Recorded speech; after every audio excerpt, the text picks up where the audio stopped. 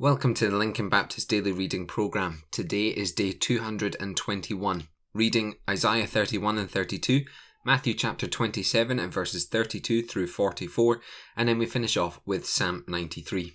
And today we once again go to Warren Wiersbe's With the Word book to help us in our reading. And as we head into Isaiah 32, we see four descriptions of God's people.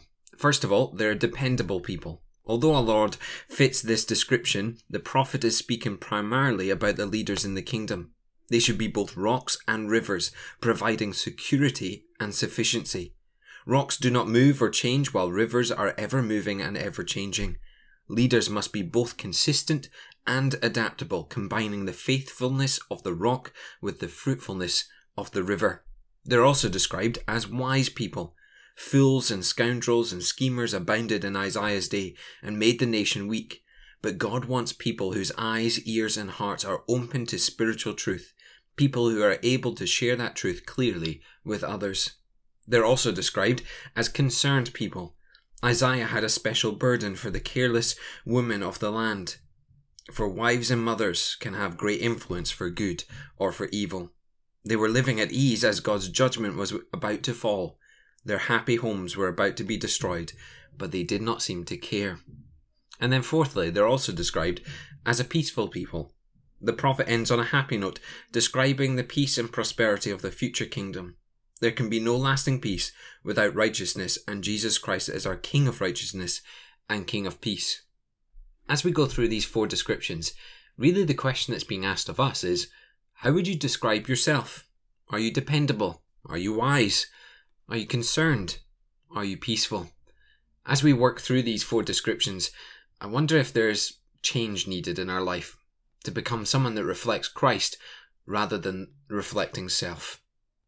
Let's head into our New Testament reading now, and we're still looking at the example of Jesus as he's led to the cross and as he is placed on the cross.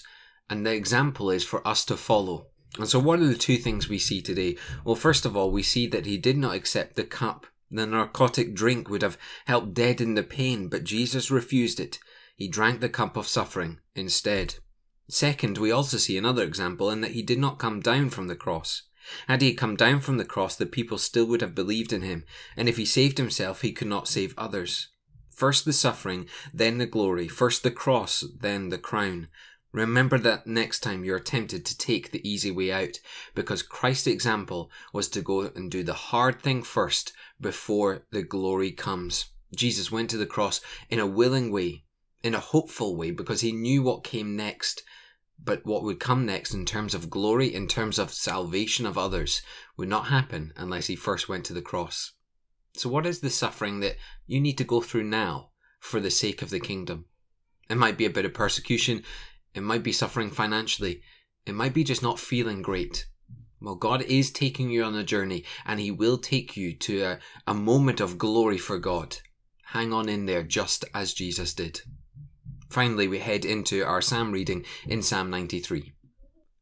As we looked at the trials in Matthew chapter 27, what we see here in Psalm 93 is when the floods of trials are rising, we can lay hold onto three anchors and we can steady on them. The first is God's throne. No matter what may come to you today, the Lord reigns. God is sovereign and everything is under control.